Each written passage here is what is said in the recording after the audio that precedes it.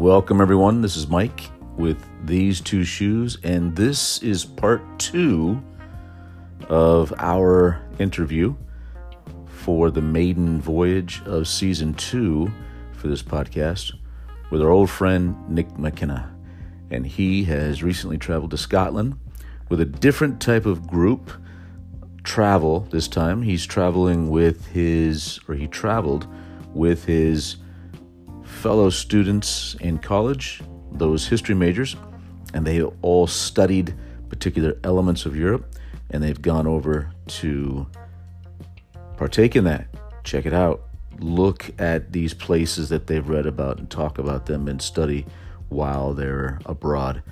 An amazing ability to enhance your education in regards to travel, mixing it up, travel and education at its best. I can't even fathom being able to do that. I would love to have done that. I wish to do that in the future. Good luck to him. Kudos to him for taking on that adventure and saying, yes, I want to participate with that. So good job, Nick. We taught him well. I say that loosely because he's become a good traveler, a great traveler, actually. And we hope to travel with him soon. But enjoy this next episode, part 2 of our interview with Nick. And the good news again, I can't stop saying this, is we are now in iTunes, or as they recently rebranded themselves, podcasts inside iTunes. So they're splitting up iTunes in 3 different arenas, and podcasts is one, and we're there now. We've recently been approved, and you can listen to us the old way through Anchor if you like, or if you're already in iTunes and you're already listening to another podcast inside of podcasts by iTunes, then you can switch over to With These Two Shoes and enjoy our episodes there. So with that, I'll leave you. Enjoy.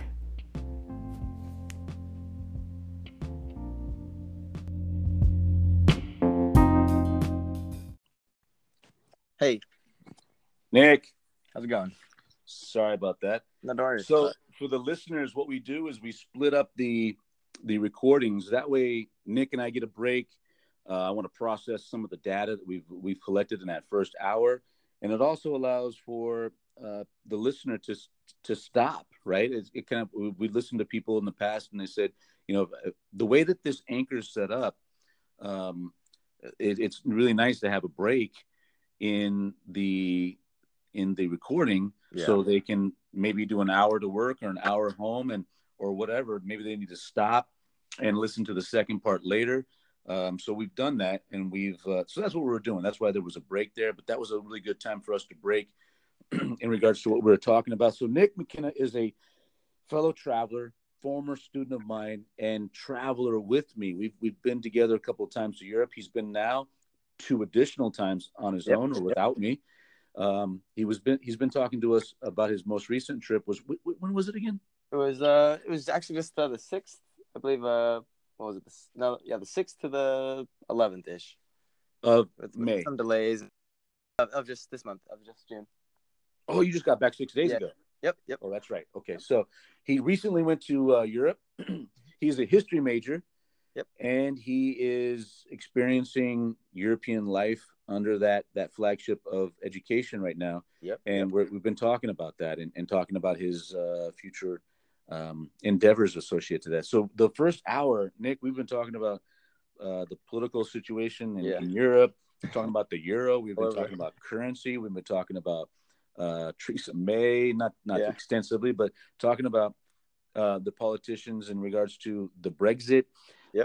But what follows this is we were talking about currency and how we, as as Americans traveling around Europe, we don't experience as much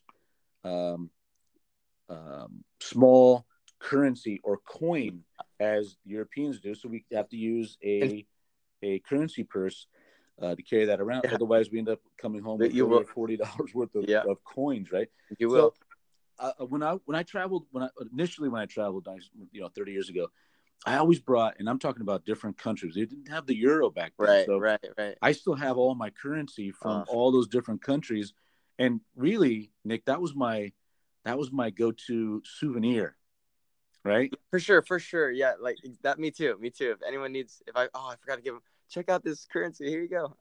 Yeah, that's for me, having money, paper money, and coin money from Yeah. a foreign country is just as exciting as anything else. A T-shirt or a Yep. or a Yeah. or For a sure. For sure. I I don't agree. know, a I agree with that. sticker or a patch or whatever Hmm. as a souvenir. I really love those souvenirs. So that leads me to my question.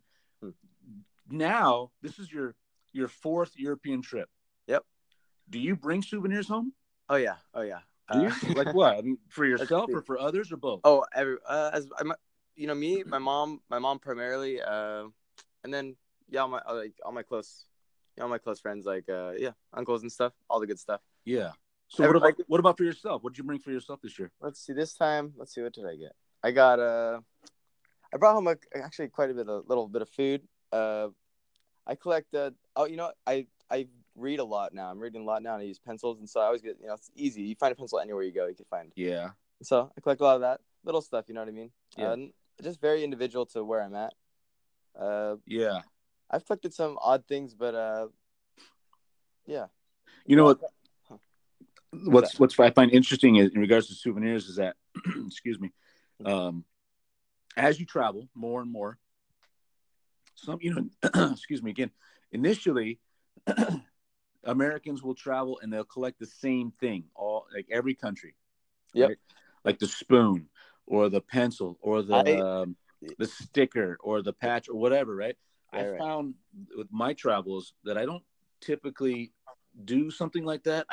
I bring something very, very unique, like you said, from that area. Yeah, for Like sure. for me, originally it was the currency, but once the currency changed, Yeah. it's just kind of been something cultural. For Right. example, my biggest purchase ever has been Lederhosen from Germany, Yeah. or leather pants as it's I, translated I directly, wanted to right? get some.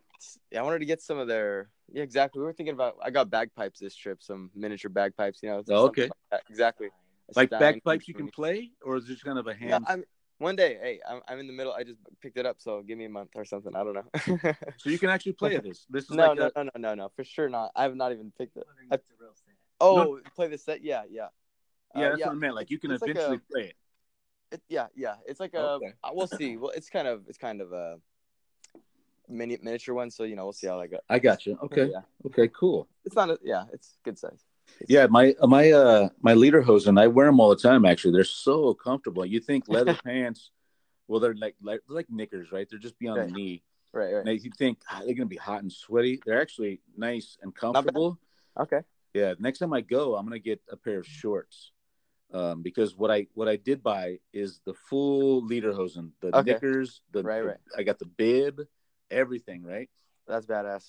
Yeah, it's very cool. I love it. In fact, I've worn them for Halloween, right, of course, to school. I've kind of worn them around, but they're pretty unique and quite comfortable. But I'm gonna get a pair of shorts because you just wear them like every day with a polo or a t-shirt and tennis shoes. It's very, very cool and very comfortable. Okay. But one of these days I'll get it back over and get another pair. But you got to get if you're in Scotland and Ireland, so I imagine you saw quite a few kilts over there. Dude, I almost did. And then what happened was what prevented me from getting a kilt was being American and being kind of tight to my ethnicity. Right. Is I know that I'm part Scottish, and I know what happens is, I don't know if you notice this, but the kilts are different colors. Yeah. Yep. And that's associated to your clan. So you don't want to mess. Yeah. Exactly. I don't want to mess with. I don't want to mess up with the clan. I want to find out what amount am I Scottish. I want to find out what color I'm associated to because of my clan. Right. And then I want to get the right color. I don't want to get purple and I'd be yellow or red or whatever, right? Just the opposite. So once I found that out, I thought, I'm not going to. For one, I'm not going to spend the money to do the wrong color, and two, we're talking about like 9 or 10 yards of fabric. Right. Yeah. It's big. Yeah, it is. It's big. heavy. Yeah. Right. I'm not going to do all that. And you got a plan for picking that up. While exactly. You can't come and get that at the very last day. You got to go the very first day. Like, you know what I forgot? Yeah, exactly. But at the soccer, the football game, the soccer FIFA, they were playing Cyprus. They have the Celt army, the Tartan army. Oh yeah. So they're all wearing their kilts, and it was awesome. It was so funny. It was great. It was not funny. It it was cool. You know what I mean? Yeah, yeah. And they totally rock it. They don't care. I've talked to some people that are like, yeah, it's one of probably the most manly things you could do over here is wear one of these. You dress up in a skirt. They go to weddings in them and stuff. Exactly. Yeah. Exactly. Thing, No, I thought it was incredibly cool. And that's the thing. I mean, we were so new to something like that cultural thing. Yeah. Again, I came into Scotland probably day 4 or 5 there. Went to a kilt shop, and then I realized, wait a minute, we need more time for this. I need more info, more information about my history. I can't just on a whim buy a kilt on the last day. It's gonna take numerous days, if not a week, for them to make it. Right, kilt planning. Right. Yeah, I need a kilt planning party to figure out when and what color and all that stuff. So, but definitely, I've kind of evolved in my souvenir collection of a cultural piece, right? That kind of says, this is what this country means to me, or this is what I love about this country, or this is what, just kind of those little nuances. But they bring you back. Yeah, and keep me connected, right? Yeah, for sure, absolutely. Yeah. So what about ethnicity wise? I mean, I brought that up. Okay, so what are you? Oh, okay. Ethnicity wise. No, real quick. I want to talk about something. This is their food there. You know, their number one food there it has to do with this ethnicity. Is Indian food over there? Did you know that? Where in UK? Yeah. And there was recently, some great Indian food. Like I've never had Indian food in my it's everywhere. So great, and they we were talking about bland food earlier, and so sorry to get a little far away from that topic, right. but so my friend was desperately trying to get some spice. He's trying to get something spicy in his mouth, and so we looked everywhere. They had to make him some special thing, and it was like sriracha. It was not hot, It was like and so if you want to get a kick and also real good price, and it's a lot of good places around there, is Indian food, and so good. Oh yeah. Indian food in UK, especially London, right. surpassed fish and chips for the first time a few years ago. Right. Indian food, or I should say, not Indian food, but curry. Curry is the number one dish in London. That's crazy. That's awesome. Yeah, I mean, everybody eats it everywhere, all the time. In fact, one of my favorite things to eat as a snack or even a meal in London or in England together is the pasties, right? Oh, those are so good. It's like oh my god, pie and like a crusted. For the listener, so good. For the listener, the California listener, it's kind of like an empanada, but it's a folded pastry with something in the middle. Oh, right? So good. And my favorite is the English breakfast. It's potato and carrots and a little bit of meat and whatever, and they have this folded pastry that's pinched all around, and they bake this thing, and they come in 2 different sizes. However, recently, last summer, I noticed that they had a new pasty flavor. It's curry. What? Oh, no way. Yes. Okay, so I guess I got to try that next time I'm there. Unbelievable. Good? Was it good? Oh, my God. Yes, it was so good. It was so good. And think about that.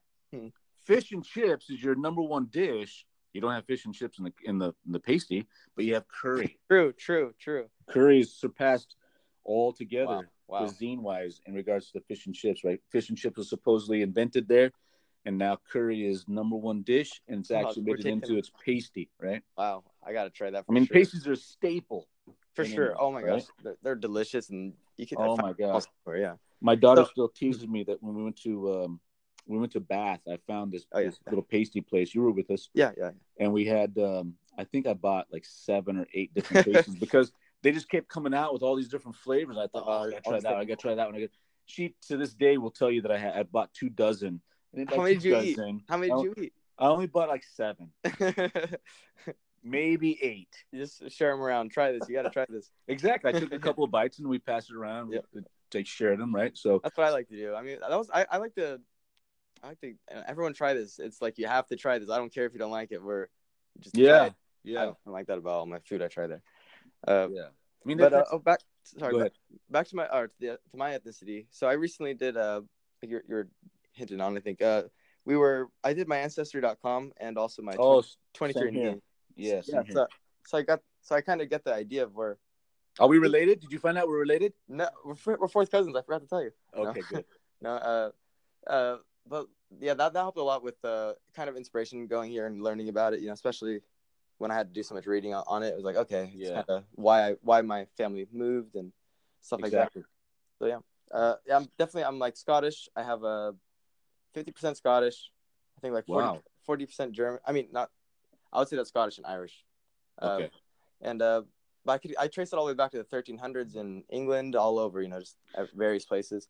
And but I also have like 40% German and about 10% Mexican Native American or something. Okay, like that. Nice. We sound very similar, you and I. Yeah. Which is probably why we look similar. Exactly, yeah. And then we could get by as father-son over there.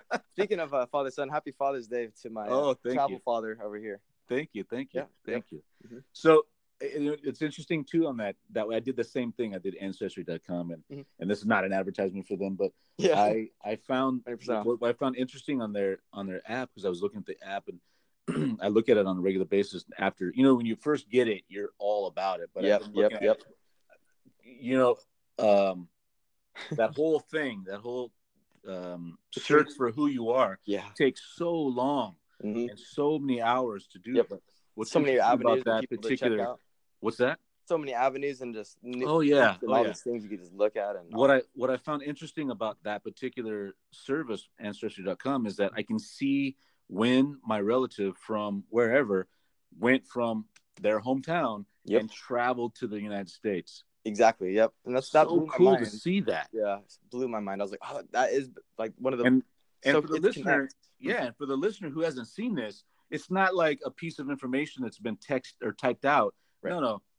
I can see on the map in Europe a little bubble comes up, and then I see this arrow where this different colored arrow comes across, and they've traveled over the water and landed on another map of the United States. And it shows me exactly where in the United States they've landed. So it even talks about like potential things they may have seen and stuff like that. Exactly. There's a timeline of all of them, and you're obviously connected to them. And then obviously, what's interesting about that whole thing is that obviously, if somebody like one of your relatives hasn't had DNA tested and registered, then you're not going to be registered to them, right? Right. So what's interesting about this whole thing is that the more and more people register or submit their DNA, the bigger this puzzle is going to get. It's great.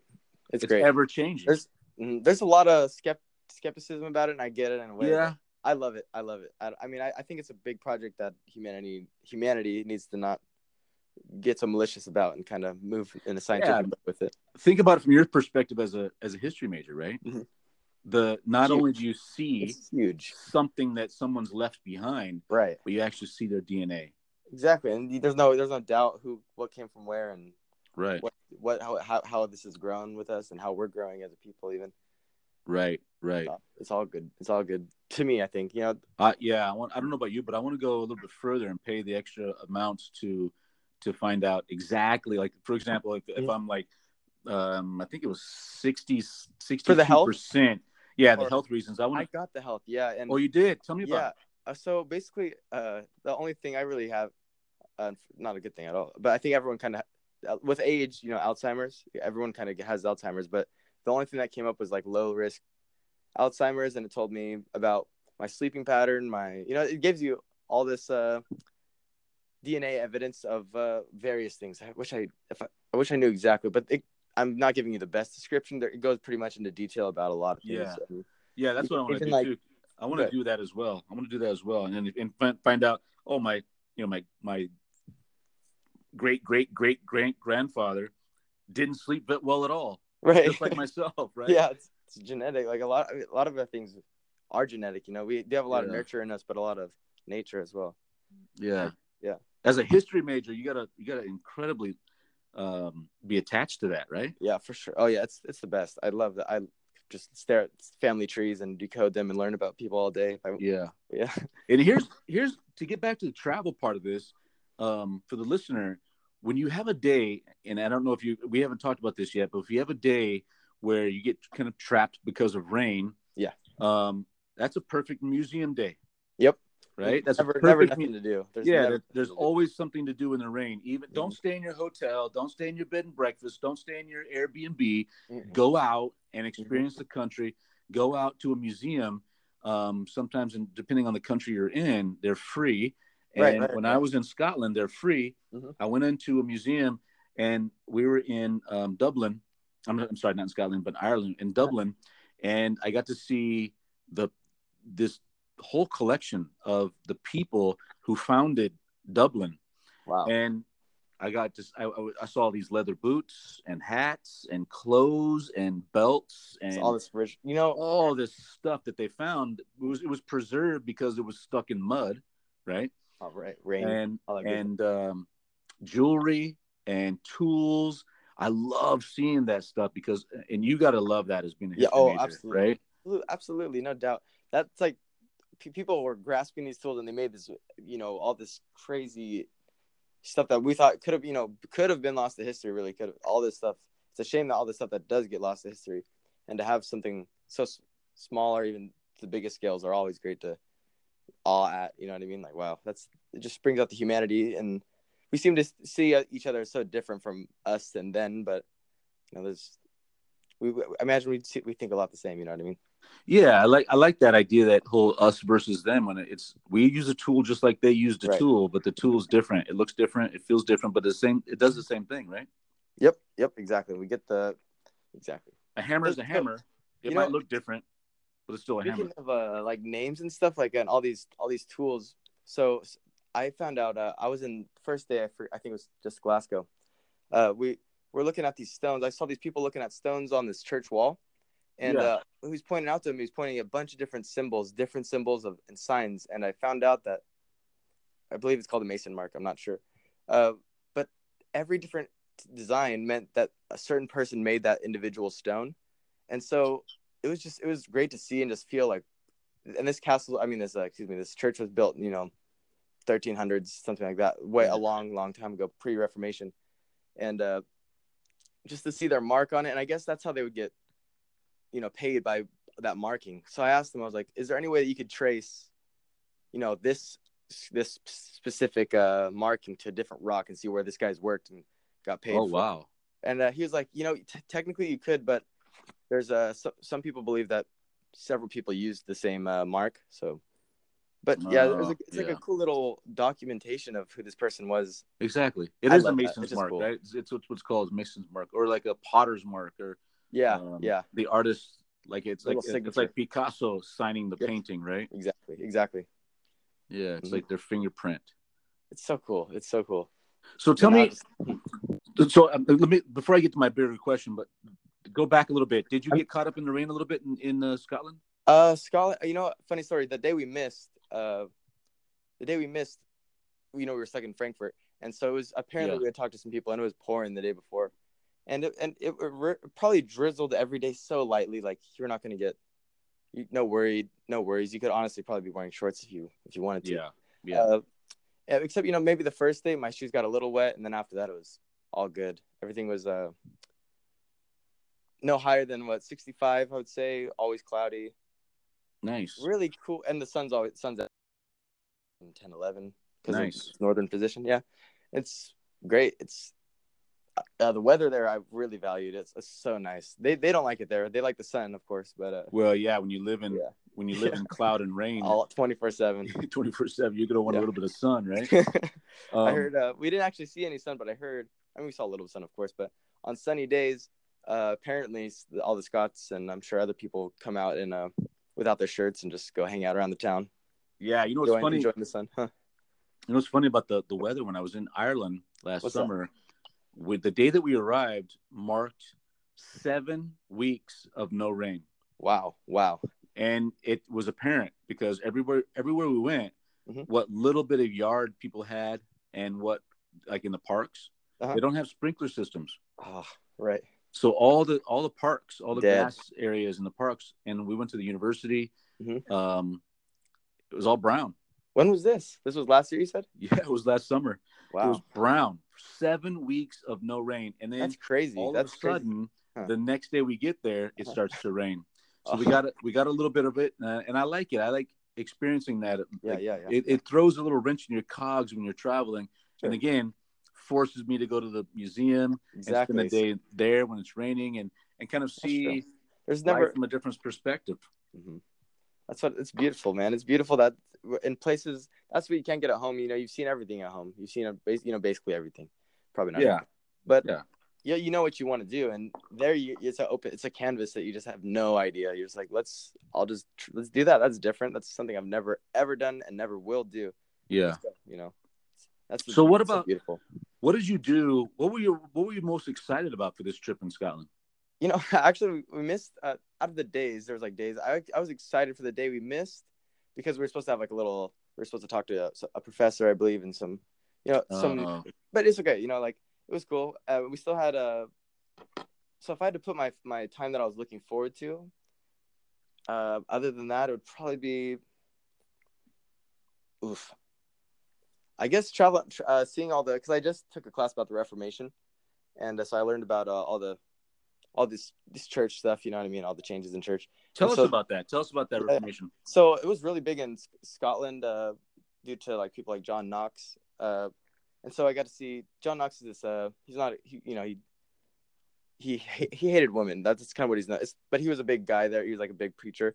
Yeah. And so that's his. If you ever hear about him, that's he kind of classifies him. He's in the movie Mary Queen of Scots, which we heard a lot about while we were there, about a lot about that stuff. But anyways, so yeah, there's a lot of during this time, a lot of riots, and the French were very heavily involved with the Scottish, and so there's a lot of taking of churches and castles, and we got to see all these. Oh yeah, here, you know, they'd say here the French had to come take it from the Protestants and give it back to the Scottish Catholics, and it's a huge thing even to this day. The religious conflict between soccer team, for example, the Rangers and the I don't know if it's the Celtics or the Celtics. Excuse me. But and it's huge. Like it's really. I mean, I don't know about today, but we were warned, and we went to go went through a walkthrough, and a lot of religious Catholic versus Protestant, big time. That's everywhere in Europe right now, right? Yeah, for sure, yeah. And especially, I guess it's like I don't know. It's pretty big as well as really big in Scotland. I think a little more violent there, a little more tied to them when it comes to religion. Mm-hmm. But let me go back a little bit. Tell the listener what Reformation is. Okay, so the Reformation happened in about early 1500s, started about early 1500s, and what it was is the Catholic Church was essentially, you know, they were dominant over all of Europe, and with the Protestant Reformation, which is like essentially a challenge to Catholic belief, where we don't believe in all the sacraments. We want to hear the Bible in our own language. In general, this is very general, but essentially, we just don't believe in everything the Catholic Church is saying. Why don't we get a say, or why don't we get to interpret it how we want it? Okay. And so there's a big break, obviously, and a couple, about 100 years, a little more than that, of religious wars, which ultimately ended in the 30 Years' War, which gave us the difference between Protestant Calvinism, you know, Lutheranism and Catholicism and stuff like that. It's a big mess. It's a real big mess in Europe, and it's the first time, you know, you think of Europe before this time, it's all Catholic, it's all very religious, and afterwards it starts to head towards the reason, you know what I mean, or towards the Enlightenment in the 1700s. Right. The beginning of that is definitely the Reformation, I would say. Maybe I haven't learned about the Renaissance, so maybe, but potentially there as well. Is this an area in history that you're really interested in? Or it's essential. I think this is essential to my kind of history, considering I like globalism and early colonial history, essentially. Right. Global colonial history, not just a specific continent. So, like anything else, it's one of those areas where if you don't talk about it, you don't know about it, you're not going to know about something else. Right. Exactly. And religion is a perfect example. With religion is such a cause. We were sending, you know, Huguenots to Florida, which Protestants were sending all these sort of different people away. People were escaping. Right. Vision for immigration, and why this world kind of left and led the way it kind of did with capitalism, even going back to So the Dutch, you know what I mean, and they're It's a great for you know, I'm not a very religious person, but I do not underestimate its value and its impact on what has unraveled in this world. Right. But yeah. Right. Okay. So that being said, the thing about your particular trip this last month was you were really looking forward to speaking to that particular professor. Yeah, but he was just going to talk about okay, so Scotland was very heavily in the tobacco trade, and so he's going to talk about how, and that basically was the foundation of the wealth source for Glasgow and Edinburgh. Is basically the general. I didn't know that. Okay. Yep. Tobacco, and I believe also linen, of course, and Industrial Revolution. They were starting to get big into clothing products. I know that. Yeah. Yeah, and so that's how they kind of grew up. But then with the change of the century, they tried out oil, which didn't really work, and they kind of just sank under and came more into the control of the UK broader politics sort of stuff. Yeah. Mm-hmm. Okay. Yeah. So you bring up this right. that this is what I was looking forward to, and it didn't happen. Right? I didn't get to speak to that professor because of our flight delays and whatever. Yep. This happens a lot when you travel. Yes. This is something I talk about a lot, and the listener needs to pay attention to this in the sense that sometimes when you're traveling, I always tell people, think about plan B, think about plan C, and sometimes think about plan D or E or F, because what you're expecting to happen doesn't always happen. And in fact, it's not a bad thing. No. It's not a good thing. It's just different thing, right? Exactly. That's the best way to exactly how I describe it as well. Yeah. It's a great way to see and do something different based on the cards that were dealt. Yep. And right? At the end of the day, like I'm sure every one of us on this trip, all the ups and downs on every trip, any up and downs, we look back and those down, if you could call it a down, you don't think about it. All of it was just the highlight. No matter what happens, you just look back at that as a highlight always. Exactly, dude. I mean, everything happens for a reason. Your trip happened the way it happened because of the way it was supposed to happen. Mm-hmm. Your plane delay and then ultimately having to reroute yourself gave you an opportunity to see Frankfurt that you've never seen before, right? Yep, never seen before. Probably never would have, Yeah, I mean, Frankfurt is a town where it's a hub where you fly into, and I've done it before, and I've flown out of it. Yep. I've stayed there only overnight because I'm leaving the next day out of the airport, and it's basically a travel hub. Yep, for me, exactly. Right? No, for sure. That's how. So you took that situation, which is I think is key for these listeners. Take that situation that's kind of dealt to you and make the best of it. Let's go out and explore Frankfurt. Let's go out and explore this new town that I wouldn't have been in otherwise. It was great. It was so great. I can't imagine it happening any other way. You know what I mean? Like, we spent plenty of time in Scotland, and I feel like I got my fix of Scotland. And so I'm glad I got to. And honestly, Frankfurt, like you said, it is true what you're kind of saying. It's kind of like not that. It's like a travel. You kind of hit it on the map if you hit it on the map, and if not, it's okay, sort of thing. Yeah. But there's plenty of great things to see, like the great bridges, a lot of old cathedrals, and a lot of great places to just hang out and talk to. We tried the apple wine stuff, which is really good. Oh, nice. Yeah, all that, and all the good meat. They have all the savory. You could just smell savor. Germany, if you tell me Germany, I just think savory food. And God. Oh my God. Everybody loves that area. Yep. Austria, Switzerland, Germany. The food, oh my God. You'll never go hungry. So tasty. Yeah. The best meal that one of the best little meals, like quick little meals with a group travel, has been in Germany at a Brauhaus. Oh my God. It was like pork stew with potatoes and a freshly fried egg on the top of it. Yes, that's awesome. I don't know the name of that. If listeners are listening, they know what it is. Send me the name. Oh my God, that was so delicious. I wanted more. I'm trying to find that city. Okay, what was that city that it turns out we both had our first. You had your escargot there a long time ago, and I ended up having it there for my first time. Do you happen to remember the city of that? It was in France. It was escargot. It was in I want to say it wasn't Dijon. It was right. It was right before Dijon. Yeah, I know exactly what you're talking about. It was the town I told you I'd eaten escargot for the first time. Yes. Yeah, it was a small town that we were headed to Dijon. Yeah. And we stopped there, and I hadn't been in this town in nearly 30 years. And it was a hometown of my very good friend, and she's from there, but she now lives in Dijon. So it's kind of strange. We're going to her hometown, and then we're going to her actual town that she lives in today. The town that you're talking about is called Mulhouse. Okay, Mulhouse. And it's Mulhouse, Mulhouse, and it's a great little. It's right on the steps of the Swiss Alps, and a lot of lakes and whatever. But it's a great little town, but yeah, that's a town that I first had escargot, which I thought was. I never thought I would eat snail, but it was so delicious. I thought it was all right. It was pretty. It was nothing crazy. I mean, this little really garlicky, not a little, really garlicky. Well, you kind of have to put something on there, right? Of course. Oh yeah. You just don't worry. It's not snail. Don't think about it. Yeah, and it's not like it's a snail that you found in your backyard and they washed it off and you ate it. It's a snail that was farmed specifically to be eaten, right? Yeah.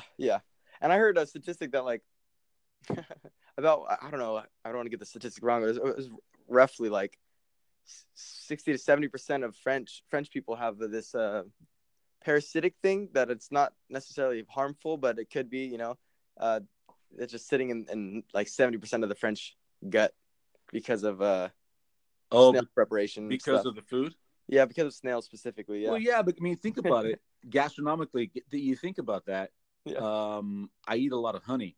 And the people in the Central Valley where we live eat a lot of honey. Yeah. And the honey that we eat comes from bees that are pollinating trees of our area. So, of course, I'm not going to have any allergies associated to these trees that we have, right? Right. It's a little bit of in me. Yeah, it's inside of me, right? Yeah. So that makes a lot of sense. In fact, there's a lot of focus on the French in regards to gastronomy because of their ability to keep weight off, right? They eat. Oh, really, really? They eat so well, and they eat so often, and they eat so. I wouldn't say fatty foods, but they eat food that is very rich. Yeah, for sure. And rich is a good word. Yeah. The majority of the French you see are lean and fit. Mm-hmm. It has a lot to do with culture. Absolutely. It has a lot to do with lifestyle. Very interesting. And I don't know, what would you guess? Just would be. I didn't notice a lot of fast food in France. Personally, I really don't.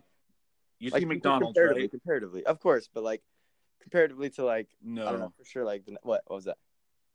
No, I would say I wouldn't. Just answer your question. I didn't see a lot of fast food in France either. Right, they have a lot of. I wouldn't even call them fast food places. I would just call them I wouldn't even call it street food. It's just kind of places where you go in and you get those self-serving foods, right? Yes. I love those. Are so convenient. They're the best. So the best. You know what food I like over there, and what quick kind of sort of like that, like a pret a manger. Those the sandwich shops. You know what I mean? They're everywhere. They're on all the big cities. I believe we probably have one here in New York. I think there's always a little place to get a little sandwich, right? Always a little sandwich and a cup of coffee. They're never they're always good quality too, I'd say. Yeah, I think that's the equivalent of us going to Wendy's. Yep. Right? A quick little sandwich, but however, their fast food with this sandwich, if you will, is far better than our fast food in the US, right? I feel like it's more everything's fresh. Everything tastes how you'd imagine you pull it off a thing and it tastes, Nothing really added. You know what I love about when we're traveling around, talking about food, wandering around towns, little villages, and you and I have done it before. Yeah. Where I won't even go into a restaurant to eat. I'll just go into the farmer's market. There's a farmer's market every day. Yep. Go to the farmer's market, you grab a few things, and you eat, and you're wandering around, exploring things, and you grab something else, and you eat, and you continue exploring things, right? I love that. There's usually little little market. You'll little side markets on the way, always on the outskirts of the city, on the way towards the city center. I feel like there's always some farmer out selling. There's always a farmer's market, and there's always those little extra, like you say, on the outskirts or whatever. Kind of I almost kind of equate them to a food truck, right? Yeah, exactly. There's a taco truck everywhere, but it's not a truck; it's a cart. Yeah, and it's somebody selling something that they've made for the day. Which reminds me, there's a little guy in Florence that sells. You don't really know what it is. It's a mystery. He won't tell you what it is, and he wraps it up like a pita. Okay. And it's the leftover meats, and sometimes it's I don't know. It'll be like tongue and lip, and hoof and whatever. But other days it'll be different types of meats. You got to get them. The love of it is there's a mystery there, and you don't really know what you're getting. Mm. So, but it's always delicious. It's always delicious. Okay, then who cares? Yeah, who cares what it is? It tastes good. Don't ask him what it is, and he doesn't even let you see it. He won't let you see it. He makes this little like pita sandwich kind of thing, and that's it. You have to trust him. Right, I'll trust that Italian a corner street guy. Exactly. Just trust me. It's gonna be good. I promise. Yeah. So, what was on this particular trip? This particular trip to Scotland. What was the surprise for you? What did you kind of run into and think? The accent is not. It's way thicker than I thought I was expecting. I know. Really? Yeah, it's pretty something else. Especially because it's pretty drunk over there. It's drunk sort of society, I guess. Like it's once they start having a few beers, you can't understand a word they're saying. And they're trying to teach me how to do it, and they're like, "No, you don't roll your R's." And I was like, "I could have swore you guys roll your R's, but no." But it is funny. It was a good time. So the accent was more pronounced than you thought it was going to be. Oh yeah, and it was different because there's a lot of Gaelic there, and even though it's dying out, I heard, but a lot of influence from that, and people even speak it. Yeah, they do. So there's I don't know exactly how big it is, but I know in the Highlands we encountered a lot more, thicker sort of Celtic accent, I guess we'd call it. And for the listener, if you ever get a chance to do this, I'd suggest doing this. Go find some local guide, some college student that's trying to make ends meet, and he'll give you a little tour of the town.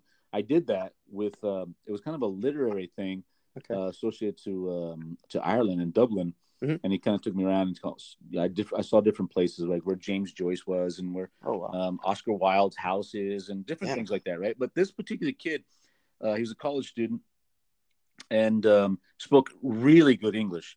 Okay. But he mentioned how people still to this day are studying Gaelic and studying those foreign, or those, I should say, local languages.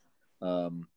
Not Irish, not Scottish. It's different, right? It's completely different, and they're still trying to keep a hold of it and keep it in their culture. I love it because it's dying. I guess obviously increasingly rapidly. And it's kind of like Latin, right? Yeah, exactly. You can take Latin in some college in the corner somewhere, but really, it's almost a died out language. Mm-hmm. Yep. So it's You're weird, but pieces of it, but yeah. And I was talking to a few people with my French lessons on the Skype. I always meet people who are really interested in languages, and so you'd be surprised how many different languages are just in such small areas, and really don't matter to everybody else. But especially like in Spain and France, I want to say like there's a bunch of languages in just those little areas. Yeah, interesting. And I don't know. What do you think about that? Should we all adopt a specific system? I mean, it makes things a lot more convenient. You mean a language? Yeah. I hope not. Yeah, no, right? It makes things convenient, but like it for sure, like just speaking French, you realize how things are said and how people perceive ways being said. Like, if I was a French person trying to speak English, I would be thinking a totally different thing if someone said that to me. It's just, I equate your question to this. Being a literature major and loving books, my favorite author, American author is different from the European author, but my favorite poet is Arthur Rimbaud. He's French, right? He's French, and he wrote everything in French, but then it was translated. Well, I have to rely on the translator to give me the proper translation. As you know, now that you speak a couple different languages, it does it. It's not exactly even translated properly sometimes, right? And depending on the translator, I'm going to get something a little bit different. So I would love to be able to read French and understand it to a level that I understand his original words. That's the thing, because it's so true. I've been reading a little bit of Voltaire and Rousseau a little bit. Yeah, I have a class next year for that. And so I have two different editions of this book called Candide. I'm sure you've heard of it. Yeah, great book.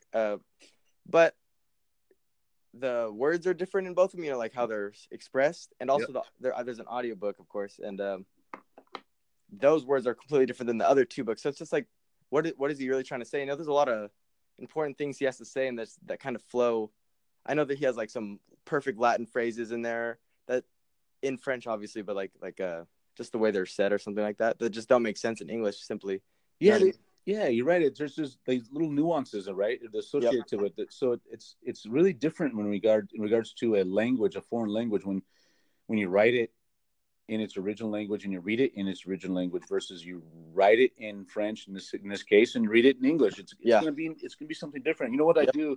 I think I've said this before, and I think I know I told you, when I travel to a foreign country that has a particular language that in that area, like France and German and English, or Scottish and whatever. Yeah. I actually tried to do it. I actually tried to find one in Gaelic, and I couldn't find one. Being a collector of books and a lover of books, my favorite American author is Hemingway, right? And I collect The Old Man and the Sea. Okay, and so all the languages of that. What's that? So all the different variations of languages? Exactly. I collect that book in different languages. That's awesome. So what I tried to do was I tried to find one in Gaelic, and I went to several bookstores, and they were just in original in Irish as well. I tried to find it in Irish, and they couldn't find them. Yeah, they couldn't find. In fact, they told me we could order it, but who knows how long it would take, there was no idea as to when I was going to get that. But that's a shame of that, because what I do with that book, because I know that book so well, is I open it up. You kind of know it, I imagine. Yeah, when I open up in German or French or whatever, I know what's there on that page because I've read it so many times, and I'm now reading a foreign language. Wow. Right? Of a subject that I know. That's big. That's a real big tool. I've been trying to get into French reading recently, and I never thought about it like that. So if you read the English version and know it, it would immensely help. It's just you know what you're doing, you know the concept, which can get lost away in short periods of time in language reading. Right, and it's kind of like the way I see this a lot. Right, when I learned originally how to speak Dutch, and I'm not like, I couldn't take a test and be fluent. I know how to get around, and I know I can get myself out of trouble there. Right. But the thing is, when I learned Dutch for the first time, I watched TV, because their local channels would have everything in English, but they would have Dutch subtitles. Okay. So I would read the subtitles, I would listen to the English words, and I put a connection between vocabulary. I learned a lot of vocabulary that way. I've noticed and heard that the Dutch, very similar. Very comfortable for an English learner to listen to. I would say for sure, the way the sentence structure, definitely, and of course a lot of the it's Germanic, right? Right. Mm-hmm. It's Germanic and it's history, but I've heard the opposite, that it's more difficult. It was easy for me to pick up. I don't know why, but it was easy for me to pick up. And maybe you're right. Maybe it is easier, but I don't know. But I don't know the statistics on that. I don't know if it is harder for most people, but I do know that it was easy for me to pick up. Okay. But a language that I could never pick up was Greek. Have you heard people speak Greek? Yeah, I have. Have I heard what? Oh my God, the syllables, man. No, thank you. Yeah. 18 syllables for things. Wow. 8 syllables for a particular word. It's unbelievable. My friend who speaks Mandarin and also what was it? I don't actually remember if it was Mandarin or Cantonese. I'm not sure exactly which one he did. Yeah. But he it's interesting to hear, because he's telling me that one of them, forgive me, I don't know which one, but has a lot of tones in it. So you could be saying, he gave me a few examples, and it's just so slight that you would really have to study. Yeah. You change your tone and you change the word. Yep, good job. Yeah, and you just could totally have screwed it up. It could just make zero sense, most likely. You know. Well, it's the difference between a handshake and a punch to the face. Yeah, for sure. Right. Not good. Yeah. So that's the thing. I respect people who learn languages that are just absolutely foreign to. It's a whole another process for Chinese. Oh my God, yeah. Oh my God. Yeah. So listen, did you find some new friends on this trip? Absolutely, every time. I'll never leave one of these places without coming up with some friends. Yeah. One good story about even a Scottish friend, not necessarily a trip friend, is me and my friend went out to go get a burger. We went before the soccer game, get this I don't know what it was. I think it was it was a bar. It was a bar, but we got this nice little, I don't even remember, mashed potato burger, something like that. Yeah. And this guy, he's wearing his whole uniform. You know, he's wearing the uniform before the game. I go, any tips before the game? And so we kind of start talking for about an hour. Turns out his son's not going to the game. He's like, yeah, if you guys want to join up with me, I'm more than welcome. And so he was like, before the game, let me take you to a bar. He takes us to, at one point, the biggest bar in the world is called the Horseshoe in Scotland. Oh, yeah. And after that, you know, we say our goodbyes, and I go to the game, and I see him there once. I see him there again on the way there, getting on the train. I see him. He turns me around. I'm like, oh, hey, what's up? We'll see you there, maybe. So then I get to the top of the stairs once I finally get in the stadium.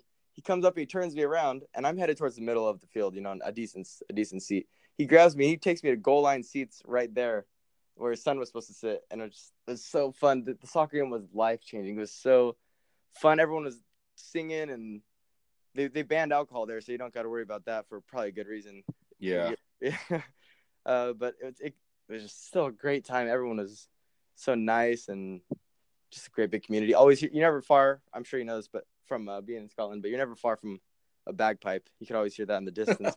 Yeah, of course, Yeah. everywhere. Yeah, that's great. I love it. I actually kind of like the bagpipe. For like some people, you either love it or hate it. That's for sure. You know what's interesting is whenever I'm in a foreign country like that, I always try to do. Obviously, I'm trying to eat their foreign foods. Right. I want to meet their people, and I want to do things that they do. And Yep, exactly. when I was in Ireland, I found out from the Uber driver. They don't have Uber, but it's like an Uber-esque thing. It wasn't a cab company; it was another thing. Which is another interesting thing, right? I mean, I'm experiencing another type of Uber-ish type thing in right, Ireland. their own, yeah. Yeah. So anyway, this guy's telling me about the different things. So I'm asking about sports, and I'm not a huge sports fanatic. I love baseball, right? Yeah. I guess I'm typical American that way. But I wanted to find out about sports, like what's going on sport-wise. Like, what do I need to see? Right. Oh, you're here at the right time. You're here at the perfect time. Got to see this particular thing called curling. Curling, okay. Curling, and I thought, what the heck is that? I've never even heard of it before. I've never seen it. What is it? Uh-huh. Well, you know baseball. I said, yeah, not like that at all. You know football? Yeah, not like that at all. And it's like, it's the closest thing is to, the closest I could say is like kind of like field hockey. Okay. The goal is higher. It's a fast-paced game. Okay. It's kind of like field hockey meets highlight and lacrosse. Wow. Okay, I got to see this. It's unbelievable, and it's really, really cool. So anyway, there's a local team in Dublin. So like any other sport, there's this. We just had made our way down to this area. I found a ticket booth. I bought some tickets last minute. Luckily enough, got some tickets. And there's this fever, right? There's this fever of all these people converging together and walking down these neighborhood streets, chanting and singing and chanting and yelling and screaming. It's amazing. And getting ready for this game, right? Yeah. I've never even been to a curling match. Don't know what it looks like. What is going on? And I'm right in the middle of it. I'm singing, I'm yelling, I'm screaming. It's just the best time. They will get you into it. They are. I feel like everyone just get into this now. It doesn't matter. Yeah. Yeah. So and then we get into the stadium, and I'm in the wrong seat. So I talked to this guy. I talked to this guy for about 20 minutes, and he gives me the history of what curling's all about. Okay, and all of a sudden, somebody comes up, and I'm in the wrong seat. Dang it! And it wasn't my fault. It was the person who kind of led us to the chair. But we were basically one group over too far. I'm in the right number, but the wrong group. Okay. So I go over to another side, and I'm sitting between a father and son on the left side, and a father, son, and a grandfather on the right side. Okay. Dude, 3 generations of people watching this thing. And they gave me so much history about this game and what it's all about and what it means and whatever. And then we're talking about a sold out arena of about 40,000 people. Oh my gosh. I've never really heard of this sport. Right? It's like going to San Francisco Giants stadium, 40,000 people. Okay. And then I was like, well, so what do these guys make money wise? I mean, can you give me an idea? He's like, make? What? They do this for free? No way. What? Yeah, Oh this is my just the God. league. This is like a club. The town has this enormous stadium for a sport that everybody loves and comes together for. And these guys, they have full-time jobs. Wow. What kind of sport is it? Like a physical sport or like what's going on? Like, It looks like they're running around the field playing field hockey. okay. Yeah, and it's physical. These guys are in excellent shape. Okay. And they have to stay in excellent shape full Yeah. time, right? Because they work otherwise. They do other things. But that's the level of commitment Right. over That's awesome. in Europe, right? For something I that love it. you're not even getting paid to do it. They just do it. It's Yeah, let's just do it. It's a club. Right. But my point was, if you're traveling around and you have an opportunity to see something like that, then go do it, man. No, don't experience that, right? Yeah, don't hesitate. When have you done something like that? When you've experienced something like that local that you thought, I don't know if I should do that, and you end up doing it, and you thought that's the best time in the world. Ugh. Have you done that? Oh, of course. I mean, this trip I would say was the most. I've never like karaoke. I've never danced and stuff, but I never chanted. You know, this trip for sure the most. But I think that probably comes because I'm a little older. I don't know for sure. Where I'm just a little more confident. You know, for my fourth time. Yeah. And I think I just walk around like I kind of just am ready for whatever comes, and I'm going to do whatever comes. I'm not gonna wait to there's no just let's go do it. But I'm not. I'm definitely that's not me in general, But over there, I feel it. I'm just ready to go. I just have a different motivation for, I guess, life in a way. Yeah. Well, yeah. I mean, the idea about traveling is kind of experience, I should say, everything you possibly can. Yep. Overload. It's not even overload, but that's what you're going for. I aim for overload. Well, yeah. I expect to be exhausted when I get home. Yep. Right. I expect to have so many experiences and so many different stories and so many different things. I'm just tired of it. Yeah. To talk about it. That's the thing. I mean, I hear about people traveling and whatnot, and I ask them, because I've been to that area. Did you see this? Did you see that? Did you go do this? Nope. What did you do the entire time? So the listener, if you're listening, make sure you're listening to it. Go out and try different things and see different things and ask questions and talk to people and all of that. Yeah. Nick, we're getting close to the end here of our second hour. Can you believe that? Oh my God, that second hour for sure went by way fast. Yeah, I know. So here's one I'm doing with something different with somebody who's been on here more than once. I always have, I don't know if you remember, but I have 5 questions, right? Yep. Well, I'm not going to give you the same 5 questions. I gotta redeem myself from that last one. I have something for that last one. I like that. Ask me again. I'm going to do it again. I'm going to ask you. Okay. No, so I've got a separate set of 5 questions for you because you've been on here before. Okay. So I don't want to ask you the same questions, but for the listener, what we do is we end this with 5 questions and get a better perspective of who Nick is, who our guest speaker is. So tell me, Nick, for you, what is so exciting about travel?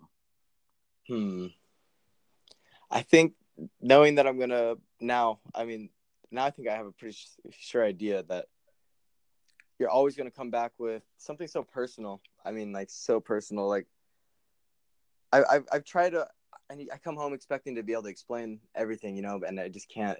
I guess it's just gonna be stuck in my head for me to enjoy, which is great, and I don't really. It's just it's great. That's what I expect. I expect us to have some peace and some just good stuff to reflect back on, I guess, and friends to love. Come back with friends, of course, and all that good stuff. Good. I like that. Number 2, what have you lost while traveling, if anything? And it doesn't have to be a tangible object. You could lose something else. I mean, maybe I don't know. What have you lost? I've lost a little bit of caring, but a little bit caring what people think, I guess, whatever that's called. I don't know what the gaining of the other would be, but I feel like I could. I'm more confident, I guess. More confident, more open for sure. I'm really ready to just hear what anyone really has to say. But what I've lost, I've came close to big things, like close to losing my wallet, close to, if you think you do, your heart will drop. And it's, oh no, it's just right there.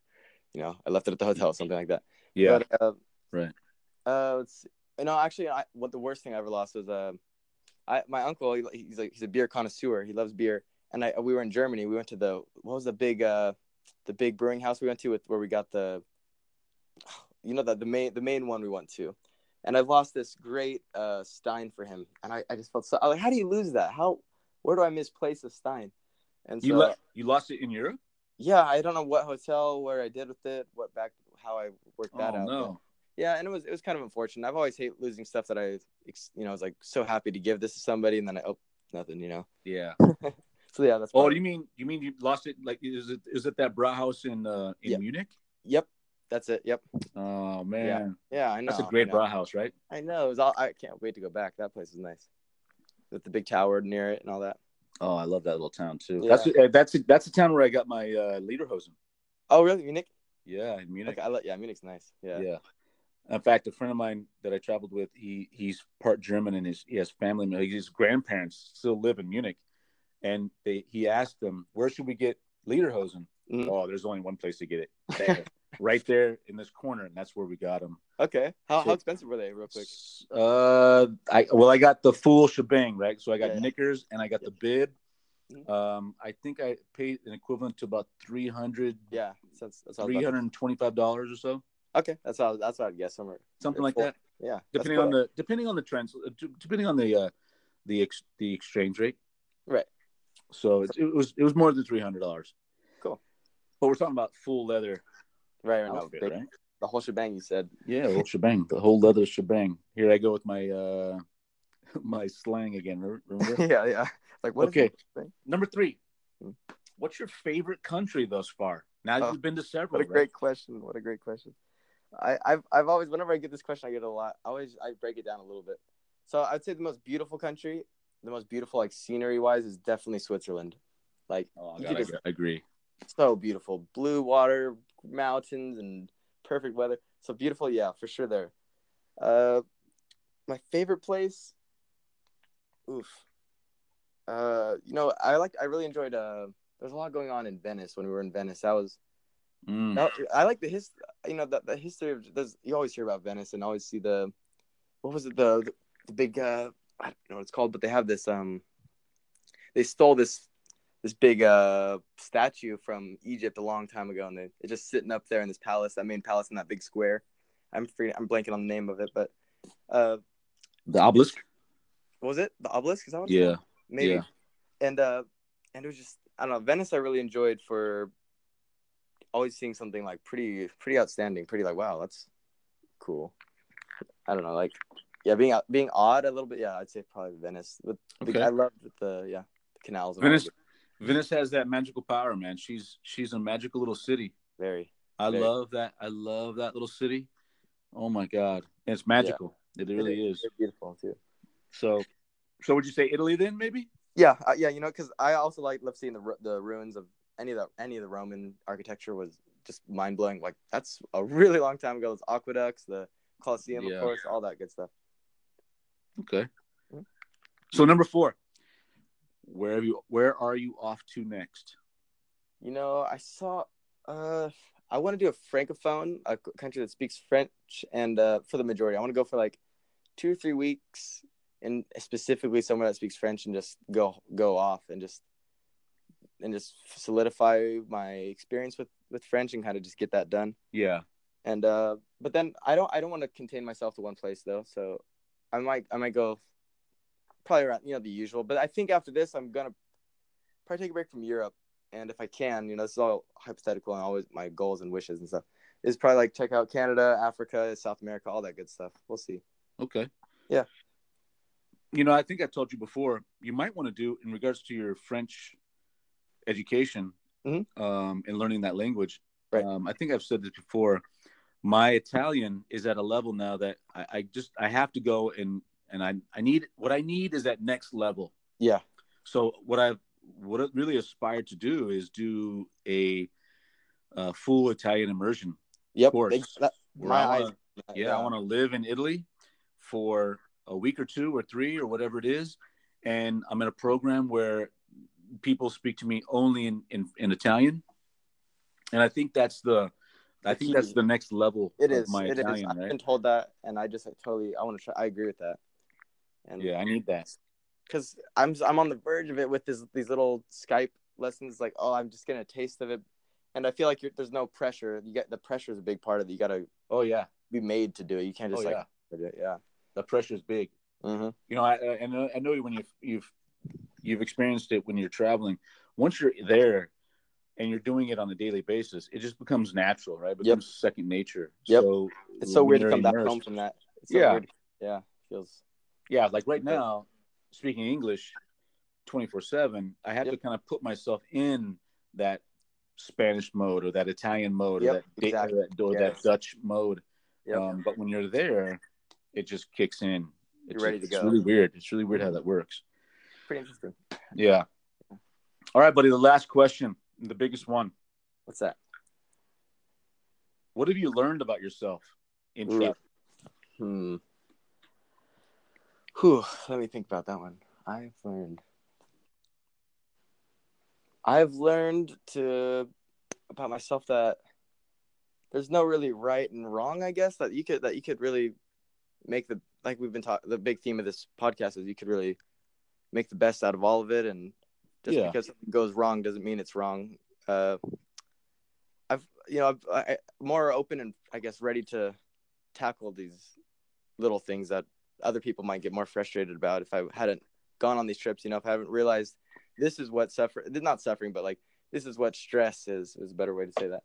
Like this is what complication, and this is it just makes my value system is totally changed, 100% changed, I'd say. And I'd say that my value system. Yeah. Okay. For the better, and to redeem myself from that last question of last trip. You mean the first five? The question was something along the lines of, "What do you bring always?" And what would you travel with? Yeah. And after you gave our tour guide this one book, 5 Lines for 5 Years book. Oh yeah, the journal. Yeah, and I really dig that. I was like, that's so cool. And so I ended up getting one, and now I'd say I'll never go anywhere without that for sure. It's so did you? I know you asked me the name of it, and I sent you the name. Did you actually get the same one where it's like 5-year journal? Different color. Unfortunately, I mean, there's the only color I had, and a little weird color, but it does the job. You write down, you write what you got to write. Yeah, but it's that same thing where you can see 5 years, like January 1st. Yep. For 5 years, you can see what you wrote for 5 years straight. Exactly. Yeah. Okay. And it was only like $20, and I gave it to all my close. I bought one. It's a good little gift I think I would love to have that gift. I gave it to a couple of my friends, and they all seemed to like it. Oh, nice. Yeah, nice. Yeah. It's a great gift. Good idea. I don't know where you found it, but that was a good one for our tour guide. That was great. In fact, I bought one for myself. Yeah. And it's a great little journal because for the listeners, it's a 5-year journal, and I think it's called A Few Lines a Day, right? Yeah, it is. And it's not like a whole paragraph. There's every day of the week. There's 5 of them for 5 years. So I can go back and see exactly what I wrote last year, the year before that, and so on.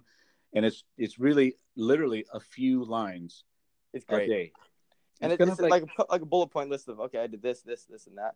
And then it's kind of like, how I treat it is I don't treat it like I'm making a list of the things I did today. Mm-hmm. I treat it like, what's the thought of the day? What's the big picture? What did I learn today? Or what did I miss today? Or what did I, whatever, right? What's the big key, the big thing you got? Yeah. What's the big picture of today? Yeah. Yep. Yeah. They're great. I highly recommend one of those books. Yeah. And you touched on something just now. That's a great answer. I think you did redeem yourself. But I think the big thing here is you touched on something when you said, I gave a few to my friends, and I thought, what a great gift. No, you're thinking, what a great gift. That's something I would want, right? Right. Yeah. I've always said, if you want to keep it, that's a great gift.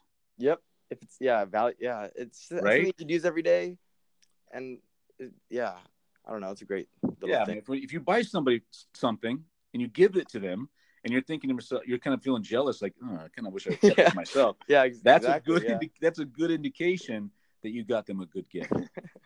Exactly. And I hope they like it. And you like yours, yeah? I mean, I imagine you. Oh yeah, I love it. The only problem is I had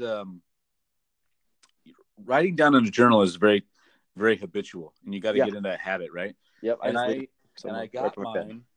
I started it last January, and then I ended up, and I wrote it in every day, and and I thought I'm going to do this every day, and I've taken with me to Europe, and I've done different things with it, and I've taken on different trips because that's what I'm doing every day.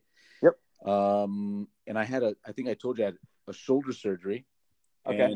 And actually, I did it more than I did it.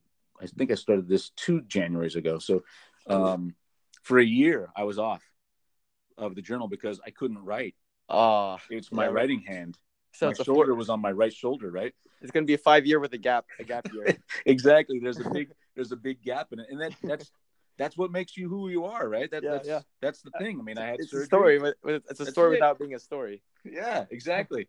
Yeah. So it's and again, you're looking at it at that optimistic side, right? Not the pessimistic side. Like, oh dang it, I'm so stupid, I forgot to do it. No, that's what makes it who you are. That makes it your journal. That's real. That's so true. So true. Yeah. So I was out for a good 10, 11 months or whatever, not being able to write in it because of my shoulder. It's killing you. That sucks. Well, how you feeling now? Better? Oh yeah, it's back to normal now. It's great. Good. But we're at like a year now. We're at 13 months now. Okay. So it's been quite a while. So journey, yeah. Yeah, it's a lot of physical therapy and a lot of different things, kind of getting it kind of back to normal. Right. But I got to get it back. In fact, I bought a new bicycle road bike about a year ago, and I rode it for quite a bit, like the first month, and then I went into surgery last May. So I bought the bike in April, and I haven't been on the bike since November of last year because what happened was I spent a good 8 or 10 months off of it because of the surgery. Right. You try to get back into physical shape and you start doing different things and I have a rowing machine. I started doing the rowing machine, but the rowing machine made it worse. So I thought I'm going to get on the bike, but I couldn't hold myself on the bike.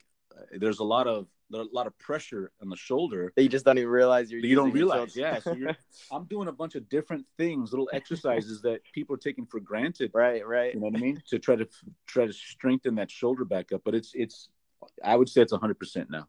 Good. That's good to hear. It's back to speed. Good. So Nicholas, it was been a great time catching up with you.